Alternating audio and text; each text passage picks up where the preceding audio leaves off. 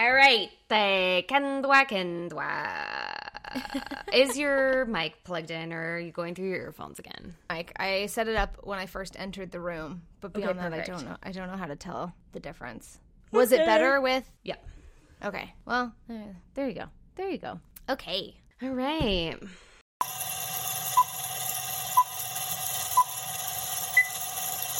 Oh, hello, everyone, and welcome back to Unseen Must-Sees, the podcast where myself, Kendra Timmons, And myself, Alison Bousnay, talk about the movies that we have not seen, or at least one of us have not seen, and the entire world and universe and social circles in our lives tell us that we should have seen, considering that we're both actors, and so we've decided to sit down and watch them and see if they really do qualify as must-see movies, or maybe not. So, hi, welcome.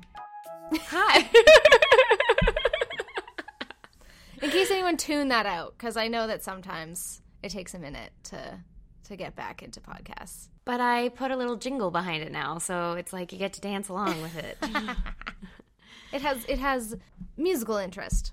Yes. Okay, so this week, just to recap for everyone who maybe missed the last episode or who is tuning into this as their first episode, which, good for you. You seem like one of those people who, like, eats dessert first, and I respect that.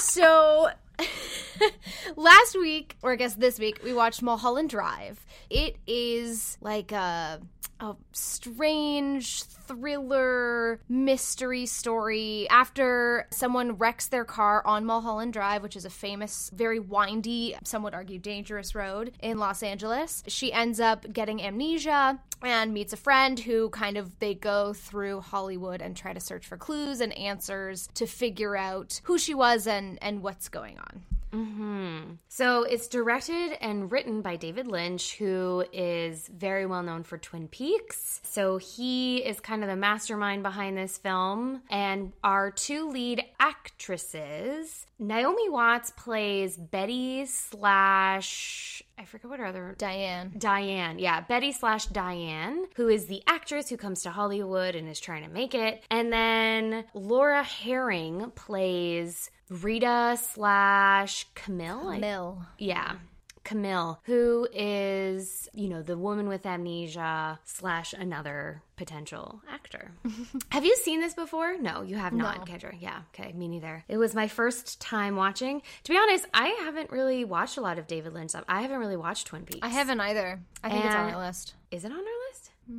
I don't think so. It's a TV I might series. be getting it confused with Fargo. Yeah. It's a TV series, which it was on TV in the 1980s, 1991. I think it stopped airing, and then now it's kind of done a reboot in 2017, right? I think. So yeah. So as I was watching this, I was like, Sean, what is happening right now? And he was like, you don't know David Lynch. And I was like, no, I do not. We have not been introduced until this very moment. But listen, it's long. It was a long film. I didn't like it. Then I loved it. Okay. So that's how that went for me. I was like, what is happening? I'm so confused. I don't understand. Why is everything so weird? Is this just like what David Lynch thinks the world is? And then at the end of the film, I was like, oh, I was on a journey that I didn't understand until the very end. And I do enjoy movies like that. I appreciate that you understood anything that happened at the end. I agree with you that I liked it better. I liked the back half of the movie better than the first half of the movie, but it didn't close any doors. It didn't answer any questions. So my understanding is Naomi Watts' character, Betty, her actual name is Diane, and the end basically summarizes that. I think the reason why I understand this is because I did a play that was basically this. Okay. I was going to say, this felt like a bad Fringe show. I would see it at 10 o'clock at night. I was in a play called Mary's Wedding, which was basically a dream sequence, and then at the end you found out that she was allowing herself to dream about this one more time before she goes to marry someone else. You think she's going to marry one guy, and then she ends up marrying another guy. And so at the end of this film, from what I understood, was that Diane, who in her alter ego created this Betty character in which she, in Diane world, fell in love with Camille, was on set with Camille all the time. Camille clearly was kind of just a very sexual person who enjoyed casual relationships. And in this beginning half, Betty created this, I'm not the lead because of all of these external factors. It has nothing to do with me. I'm perfect. I book the room. I'm amazing. I shock people with my talent. And the reason why I didn't book it is because of this mobster storyline that like it has to be this other person. And also she created this like alternate kind of storyline in which Camille, who ends up being Rita, it's not that she's not in love with her, it's that they have to like discover a new type of love together that's more honest and true in Diane's form. I'm not explaining this very well, but that's what I understood. It was basically like the dream sequence of Diane. That's what the film was to me. I was like, at what point? What do you mean? After she's committed murder? Or before? After she committed murder. So, like, when the box opens and then the box gets dropped, I was like, I think the box represents consciousness. I know this sounds crazy, but I think this is actually what it is. So I think the box... That's what I got from it. The box is like human conscious, and then we go into this other like more natural storyline, because the whole time we're watching this and everything's really slow and really airy and everyone's very beautiful and very soft and very sad and very happy, and like everything just seemed really odd the whole time, like not real. And even actors that I know are really good, their acting was very bad. Like, their acting was very jarring to me, and I didn't understand it. And then when I saw that, I understood that it was, like, dreamy. Because when she opens the box, we cut to this other world, just for the last bit of the film, it's super raw and real. And she has this, like, regret of doing what she does. I think she hired that man to kill Camille, and then she feels this regret about it. So when the key is delivered to her, it's like the key of her consciousness. And so she ended up killing herself because she couldn't deal with what she had just done. Does that make sense? It does, without any of the dream sequence. If the movie was just about, this is our relationship, this is how this happened, if it had been put in a different order, I could buy that. Yeah. But because it wasn't, I just and there were so many pieces that just didn't fit. Like Explain to me the man in the diner with the scary face. Explain the little horror movie that we got at one random point in the movie. Was the diner haunted? No, I think the flashback to the diner was that she saw him at the diner. So, when you dream sometimes and you see faces that you don't really recognize, those are like people in your life that you have seen, or at least that's what psychologists say, that people who you don't know are actually people that you have seen that you're just like creating these dreams about. Right. So I think in the diner, when she hired the hitman, she saw him and then created this, because this diner is like the pivotal moment for her where she actually hires the hitman. Yeah. But I'd have to go back to that scene and hear what he actually says, because there was so many moments in this film where you're going like, okay, there's like the end, there were so many things that happened in the end that I was like, okay, this like, she won I think it was like can or like swing dance. And I was like, wait, the beginning, there was all these dancers, but she wasn't part of the dancing, but then she just showed up in the front of it. There's so many really small pieces that I feel like you had to like really, really pay attention to, or you just missed it. Right, which was hard because the majority of the time, the only thing I was feeling while watching it was confusion. So I was constantly being taken out because I was going, wait, what? And like trying to make connections that just like didn't exist. And in the process of doing that, was not paying attention to what was happening after that. Yes. This is the crux of these types of films. So this is me hypothesizing 100% about what this film is. Which must be the intent. It must be intended to be as confusing as possible in order to allow audience members to speculate. Yeah. Like, there was no effort here to make it clear. No. This is one of those films where you walk out and you go, What did I watch? Right. That was a lot. I didn't like it for the majority of the film. Yeah. Because I didn't really fully get it until the end, and then everything kind of came together, and I was like, But I even thought of, like, there were so many scenes that I thought, why am I seeing this? Like, why am I seeing the scene of the director and his wife and Billy Bob, whatever his name is? Billy Ray Cyrus. Billy Ray Cyrus. Yep. Like, why is that scene there? And then at the end, I was like, oh, she wanted to create this storyline of, like, he's a bad person and he's cheating on his wife and But he wasn't. She was cheating on him. Yes, but he was cheating on his wife. Like, in real life, he was... or what I took was real life. He was with Camille, and so there was, like, his life gets destroyed because his ex-wife is, or his wife is cheating on him, and he was cheating on her, and it was like a mutual fuckery, and then he loses everything. Like, not only does he lose his house and his marriage, but he also loses all of his money for all reasons, and he loses his film. Everything gets lost to him. Do you understand what I'm saying? No. It felt like... It feels like you're trying to make a book report here, where someone has said to you, okay, the assignment is figure out why it makes sense. Yes, absolutely. And so you're pulling, and not that you're wrong. Mm-hmm. I think everyone is supposed to come to their own conclusion. Like, I'm not saying that at all, but it just feels like a stretch. Feels like fair, yeah. Trying to make it work where I'm not sure full credit is due to the filmmakers. I think you're doing a lot of extra work. I think that, like, when you look at a piece of art, like a painted piece of art, and you have a sense of emotion and then you try to unpuzzle it, I think that's what I'm doing. Right. Like, I think that I saw this as, like, a canvas, and I'm trying to come to, like, true meaning of what this all was. But the thing is like, I enjoyed that process a lot. Right. Like, I loved Shakespeare because I loved digging and finding little meanings. But the thing is like, that's not necessarily everyone's cup of tea. Yeah. For most people's not cup of tea, I would have to say. Yeah, maybe I'm probably grasping at straws.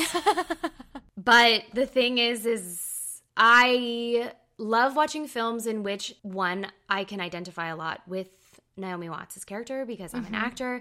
And so thinking back on it, like the casting moment where she's in the room and she turns it really sexual when it's like an abuse scene. Mm-hmm. And then everybody, like, loves it. Like, I felt like as an actor, that really embodies how the beginning of my career felt, where I felt like, if you're not sexy, what are you? Even in the most inappropriate moments, I felt like sex was at the forefront. And during this time period when this film came out, definitely. So that casting moment, I was like, ugh, I hate it. I hate everything about this. Mm-hmm. It makes me feel so bad. Also walking out and everyone's like, where did you find her? She's amazing. And then immediately being faced with this, fuck those guys. They suck. Everybody's worst. Right. And I just felt like that entire moment felt really true and honest in terms of how I have felt before. But to think it in the way that I'm thinking about it, it was like the extreme version of the casting moment that I feel like she would create in her mind. Right. And I'm going to stop now. No. I really liked that sequence as well. Like, there were lots of, like, pieces of the movie that I thought were cool. I just don't know how they fit together. Because I'm with you, too, where, like, I like the idea of, we've talked about it all the time, we're not being spoon-fed and, like, not having everything handed to you.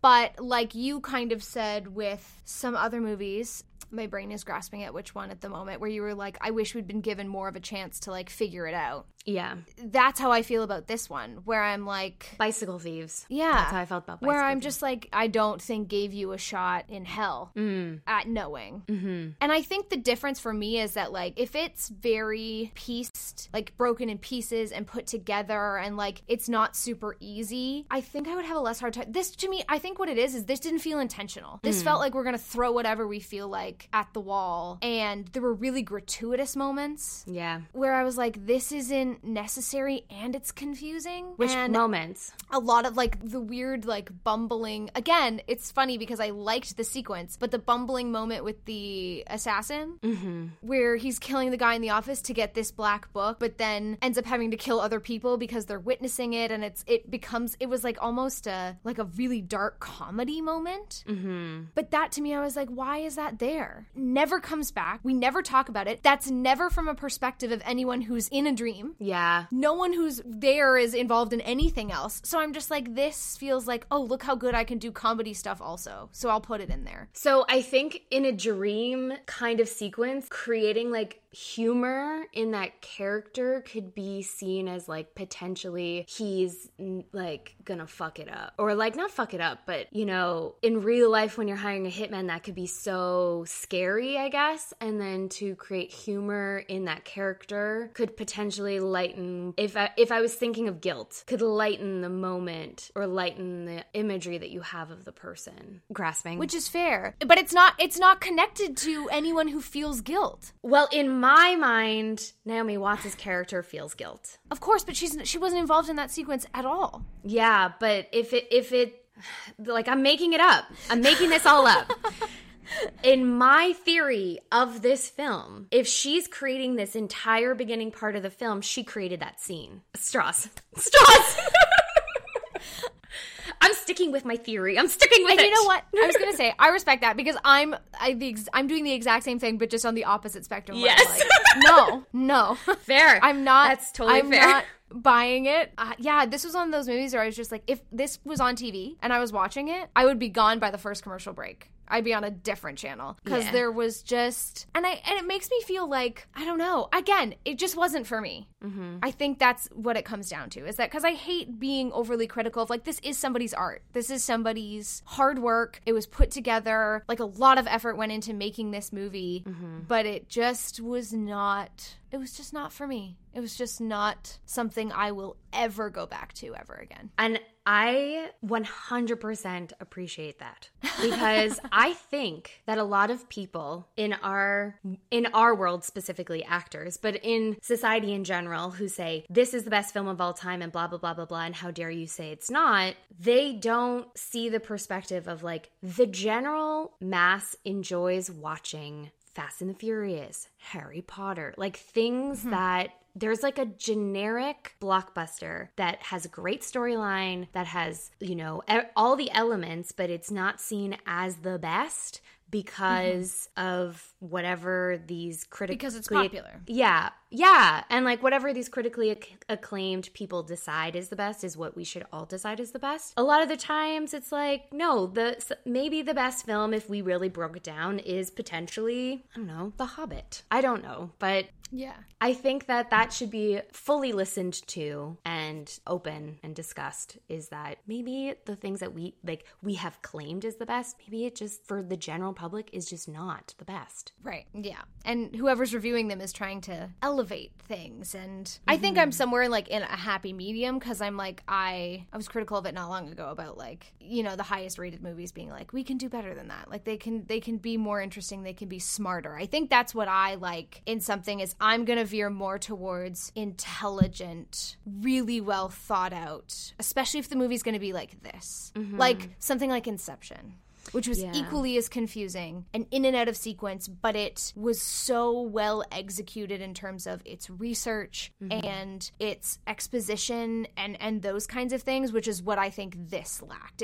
This was more artistic than it was intellectual. Huh, yeah, no, that's a very fair point. Yeah, absolutely. Yeah. So I think that's where it misses the mark for me, where I'm just like, I'm all about dreams and flashing in and out, but make it make sense. It's got to be grounded somewhere. Give me a chance during the 2 hours to get the last 30 minutes. Yes. Which I agree with you. Yeah. Because it was literally 2.5 hours. Which isn't that long, really, but it felt longer. And I also think, too, what you were talking about with, like, the acting style at the beginning of the movie, where it felt bad and disjointed and there was weird pauses and things like that. Part of me goes, if you really want to sell me that it's a dream sequence and it's not real, like, go further. Like, make me know you're doing it on purpose. Whereas I was kind of like, it just didn't feel intentional. Mm. I knew it had to be because it was so often, like you were saying, these are really good actors giving really strange performances, and I don't think the dialogue helped them. There was a lot of really on the nose or like nonsensical dialogue, especially in the beginning, where they would like ask follow-up questions for stupid things but then let really important things go, where I was just like, I don't even know, like I don't know how I would have done this dialogue. Dialogue like this is, the hardest to pull apart. And I was thinking that during, but not in the same way, but I was thinking that during, I guess I was very triggered by this casting. The scene. As you and I know, when we get sides, we get a breakdown and there's action written within, so you know kind of what you should do within the scene. And from when she was rehearsing it with Rita, you got the sense that this scene was like a, her backing into a corner and being like, get out of here, type of scene. And then when she performed it, she switched it into this sexual thing. And I was like, you can't do that. Like, that's not like, you wouldn't be able to do that in an audition. This scene is written specifically. There's no open ending to how you can portray the scene, especially when someone has written it with intention to be a certain way. And so I felt, that's why I think I was like slightly clued into these like dream sequence moments, because there were moments like that I was like, that was weird and wouldn't happen, but also like, what? Okay. There was another moment when Laura Herring gets into the bed with Naomi Watts and she's naked. Mm-hmm. And I'm like, no. But also, if it's a fantasy, then maybe. And then she's like, I love you. And I was like, when? And I like looked at the clock and I was like, we've been watching this for an hour and a half. When were you in love with her? At what point did you fall in love with her? How could you fall in love with someone who has amnesia and doesn't know anything about themselves? Like, I started getting like frustrated because I was like, fuck, like, what is this? Like, why would she be in love with someone who didn't even know anything about themselves? It felt like there was kind of those moments that were like breaking the surface. Mm-hmm. And then at the end, it kind of made made sense to me. I don't understand the singing part still. Like when they go to that club, I don't really understand. And she has a seizure and then is fine. I don't then... understand that. Yep. The woman singing though. Oh, I know. She was so good. I know. And the Italian, I didn't understand that either. The first guy who came out. But then also, like, they kept on saying, what they kept on saying at the end? Like, it's a recording. No. That also made sense to me. Like, it's a recording. Like, it's not real. It's a recording. This is, that, if it was a dream, if this is a dream sequence, that made sense to me. It's a recording where this isn't real. So you're speculating that Naomi Watts didn't know she was in a dream that she was having? I think that this was a dream, so she knew she was in that dream. She created, but she wasn't like manipulating it while she was like, she wasn't conscious dreaming. Yes, that's my speculation. Okay, this was like a full-on fantasy dream where she created a new person for herself that was this like, cardigan wearing Betty. Canadian. Yeah. And it was weird because at the beginning with those, grandma and grandpa characters who were like, good luck, honey, we'll see you on the big screen. And then they get into the car and she like pats on his knee and is like, ha ha ha ha ha ha ha. And I was like, something weird is happening. Yep. Don't know. Anyway, I agree with you. However, Bicycle Thieves, I wish had some elements of this. Yes, I know. What? I know. You wanted it to be more clear, and now you want it to be less clear. I feel like I wanted it to be more clear in the sense that in the end, I was able to look back and be like, oh, that's how I felt like this was clearer, because I felt like I did get answers at the end. You made up answers at the end. Okay, made up answers, but I felt like I was part of it. Bicycle Thieves, I didn't feel like I was part of. I felt like I just like sat back and just was like, okay. This, I felt like I was like, in it with them. I don't know. Not during it, only the last 30 minutes. Right. Only when things changed. Yes, exactly. I don't know, Kendra. I know. I don't know either, because I'm not usually like, I can usually find like things that I find redeeming or really like, which were here. Like there were lots of like isolated scenes that I enjoyed.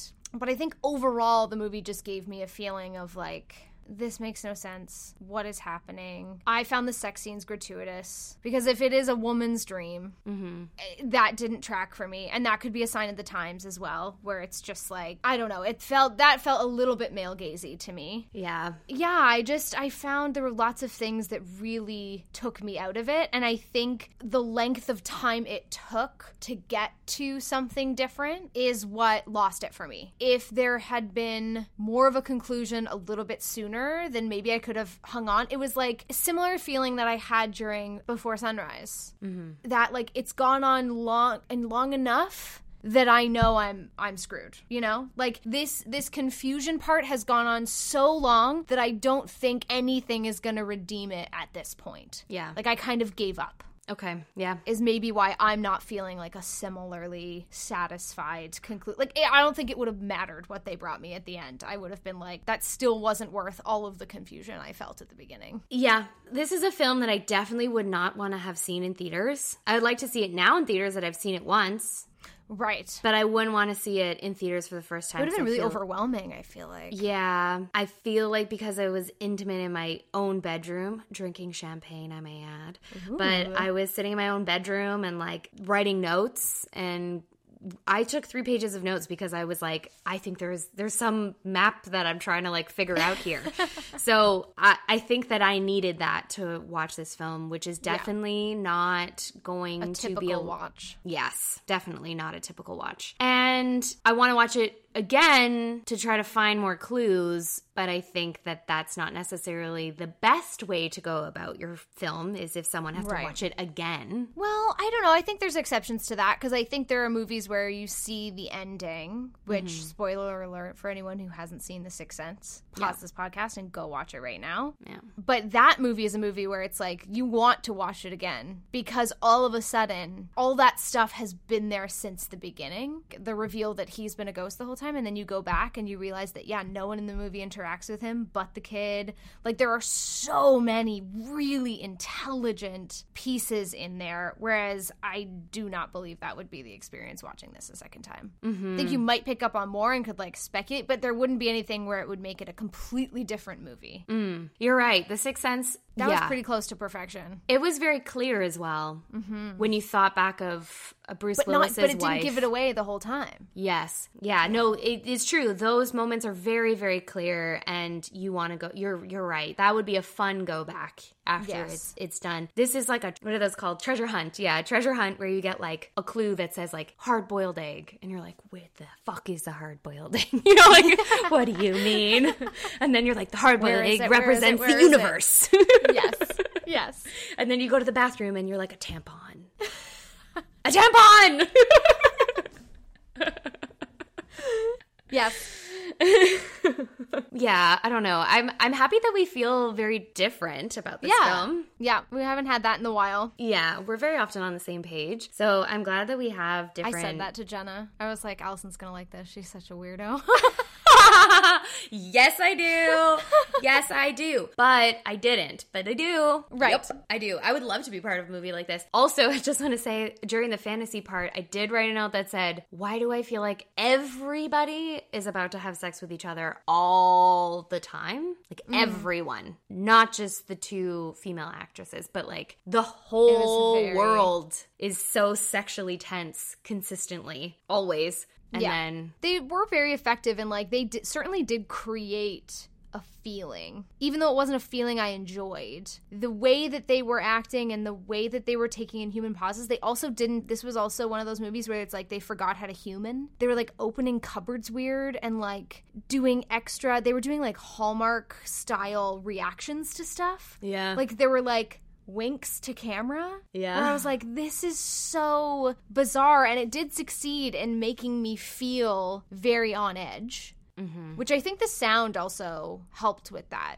There were moments I had to genuinely like Google, is the sound on this version of Mulholland Drive screwed up? Because there were moments where dialogue was like, it looked like they were whispering, but nothing was coming out. And there were moments where the sound was really loud. Like, this is definitely one of those movies where you got to have the remote handy for when people are going to be like like the car, like the juxtaposition of like the screaming teenagers and then like the silence of the holdup or like the almost crime, like when it was cutting back and forth, like it was jarring to the ears, which I think is a technique used in a lot of like horror films. So that was also the thing where I was like, I don't know what genre I'm watching. Like, is it film noir? Is it a horror movie? Is it like what is it that they're trying to go for here? So I will say it definitely put me on edge. I'm not sure it put me on edge in the right way, because I was, again, pausing the movie to Google, is there something wrong with my sound? Is there a track missing? I don't know. Like, it was hard to tell if it was an error on the streaming service's part or an error on the filmmaker's part.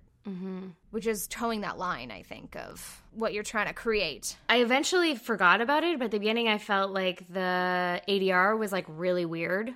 Mm-hmm. I also felt like the music was like X-Files. Like, I felt like I was in a Twilight Zone. I was like, what? Mm-hmm. Which I feel like was the purpose. It was all very, like, now that I'm sitting here and I'm like thinking about it more. I think I'm right. I think I'm right, Kendra. I'm thinking about it. If you remember at the end of the movie when the neighbor woman who's like, we switched apartments. Mm-hmm. Do you remember her? Mm-hmm. And she looked... I found the casting, I was like, why did they cast so many people that look like other people? Right. I truly was like, wait, is that the waitress or is that Naomi Watts? Like, who is this right now? Because I was... They also cast people who looked like celebrities. Yes. There were a couple times where I stopped to Google. I was like, is that waitress Kate Moss?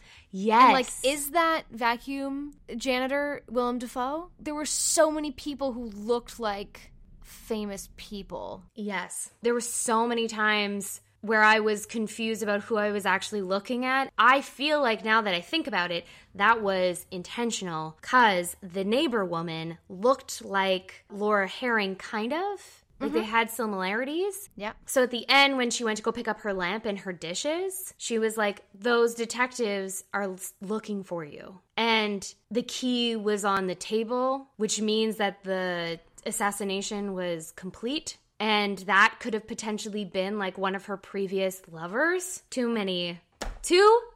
I'm making too many reaches.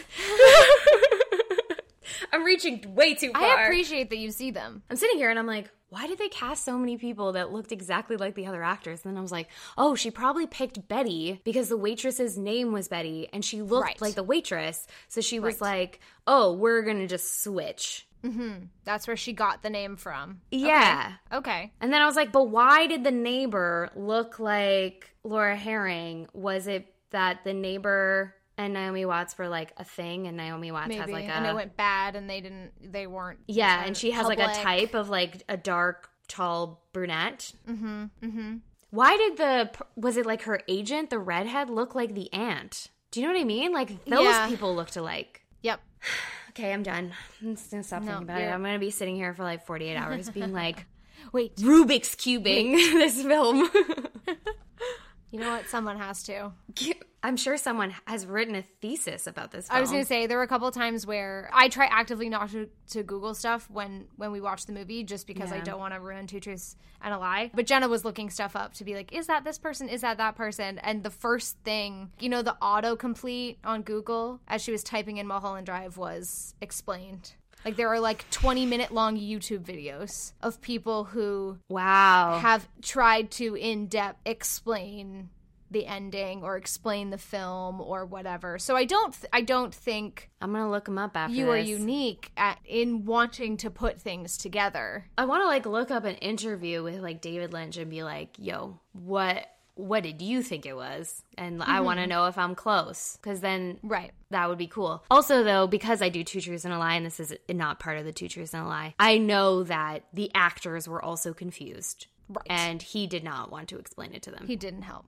No. Fun. So I doubt he's done an interview, but I'll look it up. Yeah. Anyway, do you have anything else, my dear? I don't think so. Okay. I think I hit everything. All right. I didn't take very many notes, though. I gave up. I usually don't take many notes, but, you know, when we talk about being immersed in, like, suspending reality, it was not suspended for me because I was so questioning everything. So to suspend reality for me... You can't do both. No, you cannot. So I'm like 3-page notes heavy because I was creating a map. Okay, so Two Truths and a Lie. Are you ready? I'm so ready. Okay. I think this is going to be impossible. This is going to be impossible. There was a lot for Two Truths and a Lie that I could have done. I had to hold back. Usually I have to grasp at straws. Not today. Yeah. Okay. So Adam, who is Justin Theroux, who, by the way, did you know Justin Theroux and the viral TikTok, "My money don't jiggle jiggle, it folds," they're cousins? Ah. Yeah, they're first cousins. Fun fact. Louis Theroux and Justin Theroux are first cousins. Cool. He's a force. The director? Like no, Justin Theroux. Like he screenwrites. He has been involved in a lot of very famous, very successful stuff that you wouldn't necessarily connect him to. And I would love to look into him more because I was watching this and I was like, why is this guy so famous? Because I know he's famous, but I don't really know why he's so famous. He was the strongest part of this movie to me. Because his stuff, and maybe it was intentional, I don't know, but again, I'm not even going to go that far because he never, to me, felt like he was out of place acting-wise. Where everyone else in the quote-unquote dream sequence was over the top. I'm assuming is a dream sequence. That you're assuming is a dream sequence. Was like over the top and making interest. He was always very grounded. Even in that first like agent producer meeting, he was like, what's going on? Why are you doing this? Like he was the grounding force for me where he was always consistent across the board in his performance. However, when he comes back to his home and his wife is in bed with Billy Ray Cyrus and he drives out and goes to that skeezy motel office space that has now told him he has to leave and he has no money. What was the cowboy? Explain the cowboy to me, Allison. The cowboy was in the end as just a person in space. So there's that. So he's another random person that you dream of. He said, if you're good, you'll see me once, and if you're bad, you'll see me twice. If he's talking to her, if she goes through with, if he seemed like the angel of death. Okay. So if she's good, she doesn't die, but if she's bad, she kills herself. Okay. I don't fucking know. I don't fucking know. I don't know. Someone's going to very well be right. Someone's going to look at this and be like, Allison Besner is definitely making links where they do not exist. Or Allison Besner's a genius. And she's no, there's no way I'm a genius. There's absolutely no way I'm a genius. But he seemed like an assassin, no? And that was one thing at the end where I was like, how is he going to see you twice if he's bad? Like, okay, he's going to kill you. And she killed herself. Well, I guess if you do well, I don't know why you would see him at all if you did well. But if you did bad, you would see them try. Because he was the one who also said, hey, pretty lady, wake up. So I guess, I don't know. I think he's like the angel of death. I think he's the angel of death. All right. Okay, because so if you're good, you see me once, and if you're bad, you see me twice. That's the one time right now. If you're good, you see me this one time. And if you're bad, you see me twice. So now this time and the next when you die. Yeah. I can't remember if he said twice more or not. I don't remember either. So I don't know. I'm going to look it up immediately after and be like, yeah, here's an article. I'm 100% wrong or I'm 100% right. I'm on the money. I don't know. I have like a nauseous feeling a little bit in my stomach for basically I feel like I'm being very vulnerable right now. Why? I feel like I'm being very vulnerable in like my thought process. And like my artistic quirks. And if someone who knows anything is going to listen to this and be like, what a dang idiot she is. I'm actively trying I don't not to think swear. that's it at all. Okay, well, I don't know. No, you're fine. Okay. Just because I'm not getting it. That's a me thing. I don't know, Kendra. Okay, back to Two Truths and a Lie. Now that I feel very uncomfortable. I'm fine. I'll be fine. Okay, so Adam, that's his character's name. So okay. Adam smashed the windshield with a golf club. Do you remember that scene? Yeah, that he carried around with him. Yeah. So that is actually based off an actual incident with Jack Nicholson. Apparently, Jack Nicholson did the exact same thing to an executive, and Nicholson has the nickname of Mulholland Man because of the film coming out and doing this scene. Oh, okay. Okay. 2. David Lynch had the idea for this film TV series, because here's another thing. So this was actually supposed to be a TV series a pilot came out and it never got picked up. So David Lynch had this idea for this film TV series after he wrapped Twin Peaks. He was at a party at his own home on the Hollywood Hills, and two young actresses were together kind of mingling near his pool, and he became fascinated with them because one of them was very charismatic and like introducing themselves to everybody else. The other one was very shy and kind of clinging to the other one, but he was really fascinated with their chemistry, and so he created this storyline based off of these two strange women that showed up at his house by accident. And lastly, so Mulholland Drive was a TV series, as I just mentioned. I had a pilot. It ended up getting rejected and eventually turned into a film that was funded by Studio Canal. Now, the TV series was an ABC TV series, which, by the way, would have done horribly, but ABC rejected it because of many reasons. But one of their big reasons was that Naomi Watts and Laura Herring were too old for them, and they were unbelievable. Yeah. And they were unbelievable to be young women pursuing an acting career at their age. And they were so adamant that this concept because David Lynch didn't want to let go of those two women. He refused. So they were so adamant that he would never get funding with those two as his leads that after the pilot, a year later when he went to film the actual film, they went to ABC and were like, where's the sets? Where are the costumes? And they had destroyed it immediately after. They had gotten rid of all of it because they had zero faith in this concept. Yeah. So, concept ABC, Okay. David Lynch and the two ladies, Yep. and the Jack Nicholson story, Mulholland Man. Okay. So I think Jack Nicholson doing that is absolutely true. I'm just going to eliminate that right off the bat. That's something that I see as being completely possible. Mm-hmm. And in saying that, don't know Jack Nicholson personally at all, but I just, that feels grounded in reality to me. So I'm going to eliminate that one. I think it's a bit up in the air for both of the other ones, because both of them had details, which we all know Allison is very good at adding. And both have, like, truth to them. Like, I can imagine a concept coming out of just almost being, like, a voyeur of other people. Like, that seems like something that would fit very well with the end product that we got. And I also think it's very realistic that after Twin Peaks being like the cult success that it was, wanting to do another series right away, and so like ABC would be excited but would also be critical of women being too old. Like, that seems very on the nose and like very accurate for the time period in Hollywood as we know it. So I don't know, it's fitty. I think number 2 is the lie, the strange women at the party. You are correct. Oh, Yes! You did it! You freaking did it! Yes, I made that one up.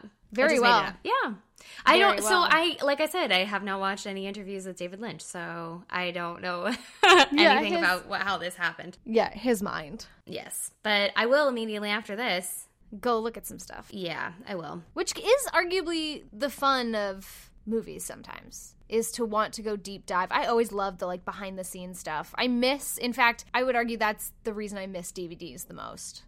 Was those bonus features of like how this was shot, and like, you know, there was just so much more room for that. And I think there are some studios, like I did watch some special features on, I think it was Amazon Prime, did some behind the scenes stuff, or sometimes have those like added elements to their shows. But like, I love that stuff. When you and I go to my cottage, you are going to be the happiest person in the world because we have hundreds of DVDs because we don't have internet there. And all I do is watch previews and behind the scenes because I freaking love both of those things that I feel like they don't really exist anymore. No, yeah. It's a dying art. It is. Well, congratulations, Kendra Timmons. You have done it again. Someone is keeping track of the score. Yeah. Not us. Not us. Someone is. And I think we're fitty, like you said. I agree. I think it's pretty even.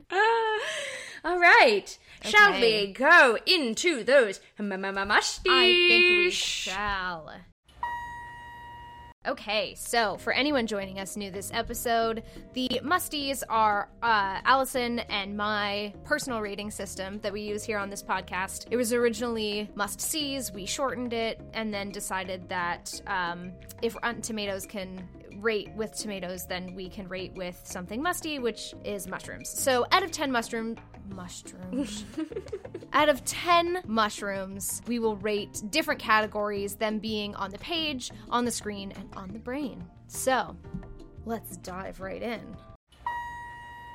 A-Buzz drops the mic. Plot. I don't know. You know what? I would have been very interested to read this script. Mm-hmm. Especially the beginning. The intro with, like, the dancers and the loop. Like, how do you write that? Yeah. But the plot, it's hard because I'm hypothesizing the plot. Mm-hmm. But that's real to you. Yes. It's your reality. I really liked the movie at the end, but I feel like I only figured it out at the end. I'm going to have to give it like a 7 because it's not like I'm on the fence. Like, I did enjoy it, but I have a lot of questions, and I don't know if a plot should have that many questions, right? Yeah. Yeah. Character breakdown.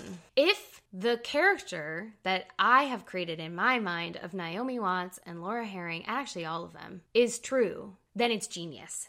Right. And I'm going with a 10 for that. Okay. Because I think that the movie that I watched, I'm right. Yeah, hell yeah. Dialogue. Oh, man. See, I feel like I need to rewatch it because I feel like there's so many hidden treasures and hidden gems and Easter eggs in this entire dialogue. So as much as like I feel like it was weird and I felt out of place when I was watching it, I think that a lot of the dialogue was like little bits and pieces all over the place, which again would be genius to me.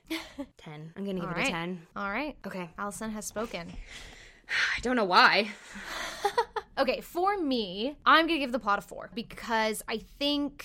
And I don't know whether this is a situation where I'm sure other people can relate to this, but when you think you're going to watch a different movie than what you end up watching, sometimes you can get stuck in like a weird mindset, which is why trailers can be so detrimental to a project. Like if you go see a trailer and you're like, oh my gosh, this looks so funny, and then you go see the movie and the only funny parts they featured in the trailer. Yeah. That feels like such a letdown, like you were cheated. And I think to me, the plot line that I read out last week in preparation to watch this movie, that's a movie I want to watch.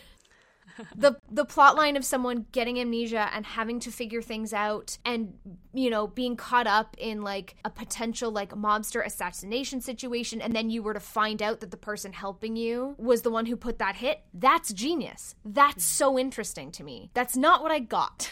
I got really out of piece places, and I got weird dudes in rooms with intercoms and a random dark comedy murder thing. It just, as a plot as a whole, it didn't fit together. There were lots of like out of place pieces that did not work for me. So for that reason, I'm going to give it a 4. I think it's there. I think the idea is there. I just don't particularly like how it was executed. And then character breakdown, I do feel like we got to know the two leads well in their trepidations, in their relationships, and I thought the character was cool, like the juxtaposition of Betty being very naive and optimistic and wanting to see the best in people. Like that was parts where I was like, this has to be purposeful, because anyone who would walk in on a naked stranger in their bathroom and then continue to stand there and have a conversation with them instead of immediately getting out of the room and talking through the door and being like, who are you? Yeah, what is happening? The cops. Exactly. Like those kinds of things. And then also to see her also be the adventurous one was kind of cool. Like there was depth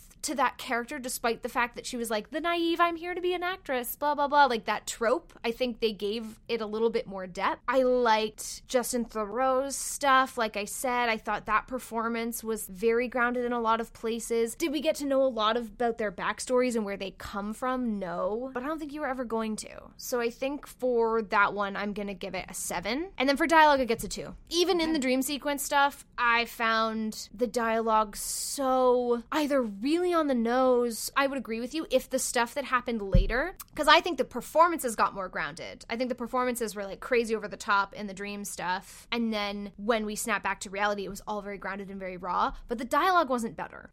It still had random words in places that didn't make sense for the vocabulary that person would have or would use. I have a particular note that said this might be some of the worst dialogue that we've gotten yet. I really felt pulled out of it by the structure of some of the lines or the overextension explaining in a lot of the lines where they said things 4 or 5 times exactly the same. The dialogue really stuck out to me as being weak. So for this category on the page, my final score is a 4.33 and Allison's is a 9.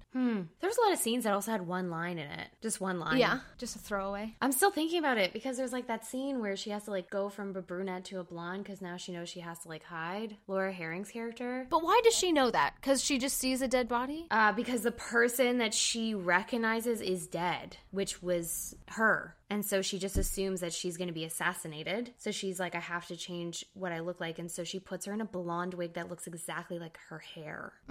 So many questions. Yeah. So many questions. And I just don't know. I feel like I need to make like a family tree of this. Yeah. One of those murder boards? Yeah. Those murder detective boards with the string? With this red string. Yeah. Yes. Yeah. I feel like that's what I have to do. Okay, production value. So there were some moments, and I did write it down while I was confused, that I was like, I enjoy these like shadow moments. The scene where that man is sitting in that weird like wooden chair in an empty room. Didn't it feel like 2001: A Space Odyssey to you? It did, yes. And then this other man is like, we're gonna shut the film down, that scene. So he like walks into like the pane of glass, and then he walks out into like the shadow. I thought like there was a lot of moments of like really cool, mysterious film work and light work that I thought was really cool and done to me really intentionally. I feel like a lot of the times people choose gimmicks to kind of just make it cool, but like this felt like it was noticeable, and I really enjoyed it. So in terms of production value, I'm going to give it, let me think about it for a second, because now I'm thinking about the like courtyard and like why was the camel conversation in the anyway, I'm gonna give production value a 10 because I didn't see a problem with the production value. Acting and casting, I don't know. So at the end, I ended up getting like it was all acted like that on purpose. I was confused by the casting. I'm like, why are they casting a bunch of people that look like each other? But now that I think, I'm going with my theory. I'm being confident about it. As my you theory should. That's what you got out of it. That's what I got out of it. That's what I'm going with. It was a 10 for acting and casting now. I've done it. You know, also with the fact that a director wants to stick by his cast, and then there's these outside element people who are telling him that he has to cast some other woman that he has no say over. Which was mirrored in the movie. That's what I'm saying, yeah. Justin Theroux's character didn't want to. Exactly. So, like, there's so many, I think, okay, 10. Directing, 10. I mean, to me, I don't know. Like, I know that there's, okay, I don't know. I'm figuring it out.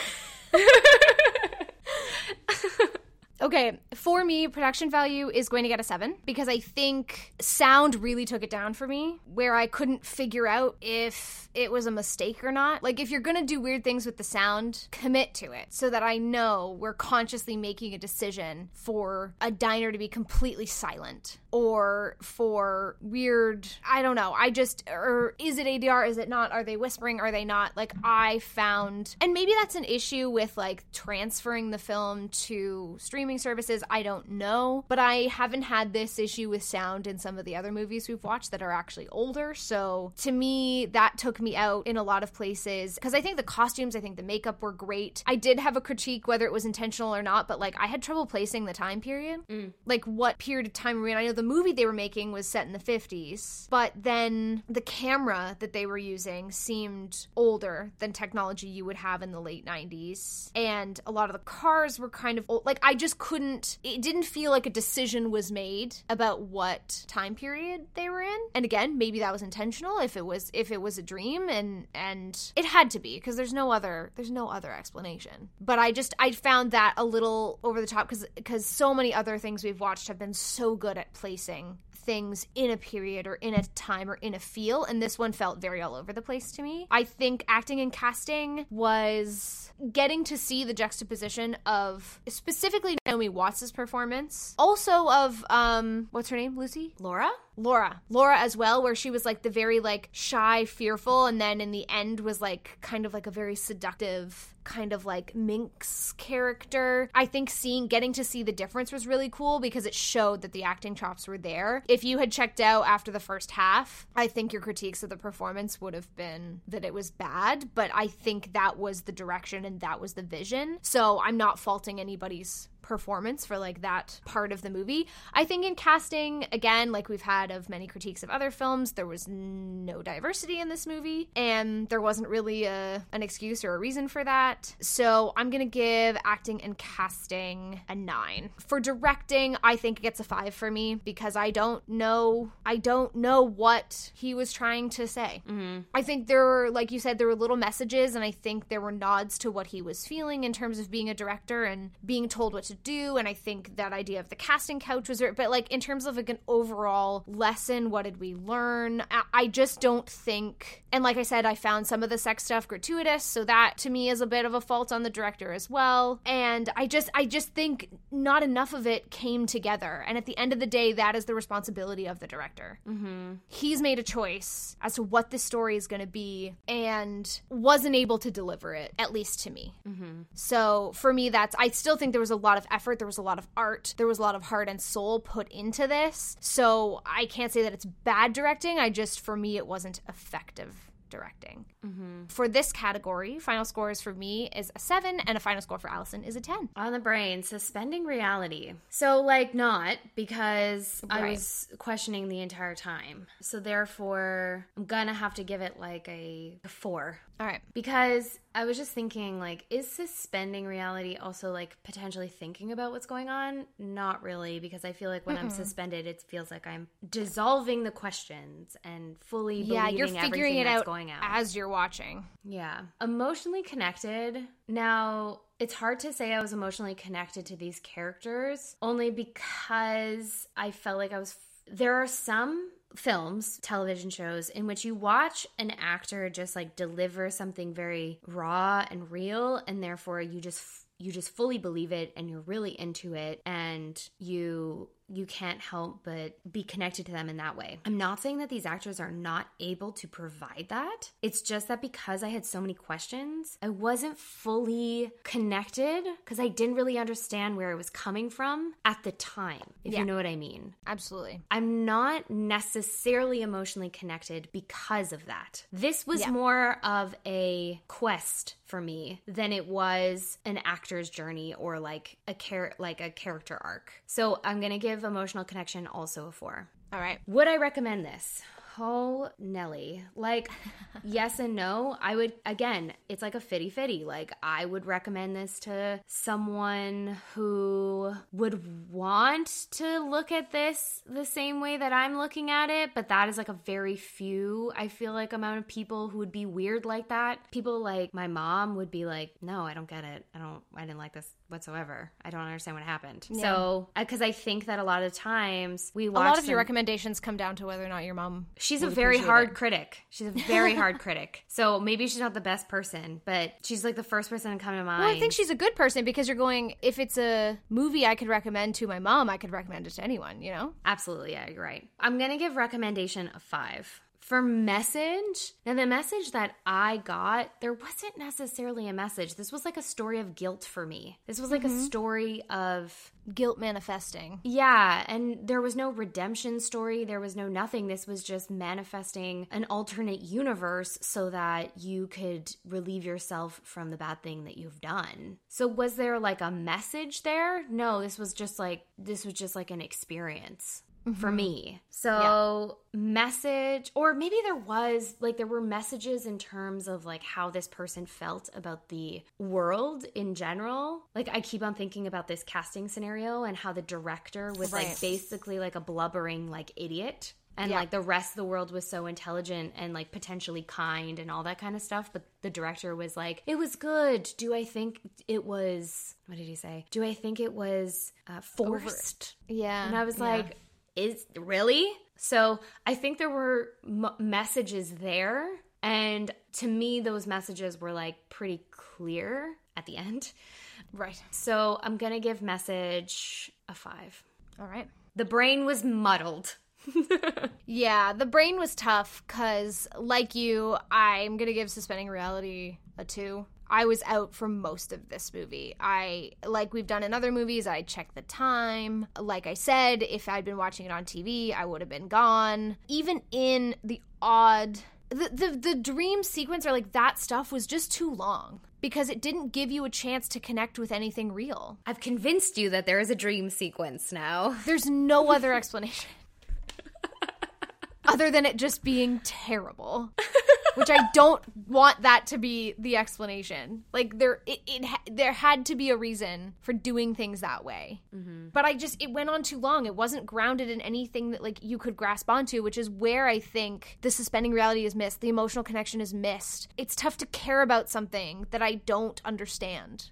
Or that I can't relate to. And so I think that was a miss for me personally. I'm giving emotional connection a 2. Also, there were certain scenes that I found really captivating, but I don't think those scenes belonged in the movie. I don't know what that says about it. Would I recommend it? No, it's getting a 1. I can't think of anyone. I can't think of anyone who I would recommend this to. Me! Unfortunately. You'd recommend it to me. I'm the one person. But I wouldn't. That's the thing. I wouldn't watch this and go, oh my gosh, Allison will love this. I could make a conclusion that, like, of the two of us, you would find something that you liked out of it. Mm-hmm. But I wouldn't recommend this to you. Mm-hmm. I would recommend, like, I don't know, like an indie dark comedy to you. Mm-hmm. I do love those. This movie, to me, I don't think needs to be talked about in my future. I don't think it needs to be. I think if someone asked me about it, we could have a really interesting discussion. There's something to be said for that. There's definitely things to talk about, but I'm not taking this movie with me. I fucking love it. I love it. I love how you feel about this. The message, I think, like I said before, there were some, like, you know, exposing the casting couch and exposing those, like, things that are said behind people's backs. And I think exposing a little bit of at least the character of Betty's naivete was cool. Were there any, like, deep, resounding messages for me? Not really. I'm going to give it a 4. Okay. So final scores for Allison on the brain is a 4.5 mushrooms, and for me is a 2.25 mushrooms. Which means the final scores individually for us, Allison gives this movie a 7.83, and I give this movie a 4.63, making it an average of 6.23. Let's see. I want to see for a sec. Do some, yeah. Okay. It's above the rules of the game. I would have been pissed if it wasn't before. It's below. Before sunrise. But I think this movie should have been in like the 7/8. But Kendra is also part of the voting process. So. That's right. It's funny. I don't know. I think there's another one that we disagreed. Where you rated it really low. I think it was the Bicycle Thieves. Yeah, maybe. You also rated Citizen Kane pretty low. Yeah, I stand by that. Yeah, that one I don't have any, like, I can't remember which one it was, where I was like, oh, I feel like this should be higher. But it doesn't matter. It doesn't matter. Yeah. So this does pass the Bechdel test. It sure does. Because we got 2 female leads. If anything can be said about it, it's that. And they both have great bobs, which I feel like we all should have. That was part of it as well. We wanted to see their bobs. I think this was the era before. For a minute there, I thought you said boobs, and I was like, Allison Busner. I didn't say boobs. I said bobs. I know. Yes. I would never say boobs. Boobs. It does not pass the Duvernay test, though, because not one person of color was in this film. No. So, well, that's the not 90s. True. The backup singers were, but, like, we can do better. Yes. So when I was doing 2 Truths and a Lie, when they were casting the singer for this film, the amazing vocalist, I don't know what her name is at the moment. Anyway, so this is kind of a gray area. David Lynch was recording all of them in the studio and saving all of their auditions. And when she auditioned, he saved it. And then her original audition is what we heard in the film. Oh, cool. Yeah. So, Day Player of the Day. Yay, the place where we get to shout out a special performance in the film. So, my Day Player of the Day is Diane Nelson. You too? One. Yes! Yes! Oh my! I love when that happens. At some point. I love it. Well, it's happened before, actually. It's happened one time before. Yeah. So, unfortunately, her character name is Heavyset Woman. We need to eliminate stuff like that from filmmaking. But anyway. Especially, it could have literally been anything else. Yeah. Apartment neighbor. Yep. It could have been an actual name. I mean, let's start there. Ideally, that's what it would have been. Yep. bare minimum, it could have literally been anything else. Mm-hmm. Ugh. I know. I thought she was great. I thought her fight scenes was great. I thought being shot in the leg and being like, I got bit by something real bad was really funny. Yep. That scene was, there were moments that I don't think were supposed to be funny that I laughed at. This, I was like pretty sure I was supposed to laugh at. Yes, I think so too. I think she did a really good job, and that was a lot of work. Being called heavyset woman is very degrading, and I think she deserves all the praise. Yeah, she did a phenomenal job. Even, like, she wasn't, like, a pushover. Because it easily could have been like, oh, I have to go snuff out this witness. Okay, I'm gonna go over and, like, you know, choke her out and all those things. And, like, but she was, like, she put up a fight where she was like, it's not happening. I had a whole narrative within her scene of also, again, not, like, even accusing him. Like, that guy had a choice where, like, he came in and she was like, oh, I got bit by something. I mean, I guess maybe if she goes to the hospital, you'll figure out what it is. And then she go, oh, there was this guy who came in and whatever. But, like, I thought her performance, it stood out to me. I wrote a note wanting to shout out the singer as well. Because I thought that performance was phenomenal. But I also struggled with that one because I was like, there's no way to know that was her voice. I think it was. I think it was, but because it was a recording, the whole purpose of that scene was that it was a recording. It was like, that kind of like blurred it for me. But yeah, Diane Nelson was obviously a standout for us both to have picked her. I think that was one of my favorite scenes in the movie, even though I don't know what its purpose was. I liked it.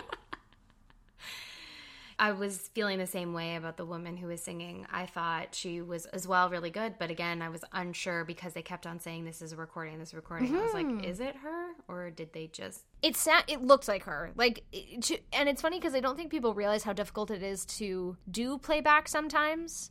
Because it's not just a matter of lip syncing. It's also a matter of, like, making your jaw look like it's doing the work with the vibrato and to make it look like you're genuinely singing. A lot of the times what they'll do is like they'll have you sing on top of it so that it looks realistic, which is funny because all these TikToks are happening now. Have you seen the ones where it's like try to figure out who's singing? Yeah. There's like 6 people and you have to try and guess who's actually singing, and it is really like if you look hard it's possible to find them, but it really is an art to do that effectively and as emotionally as she did. Was good as well. I don't understand why she fainted. There's a lot of questions.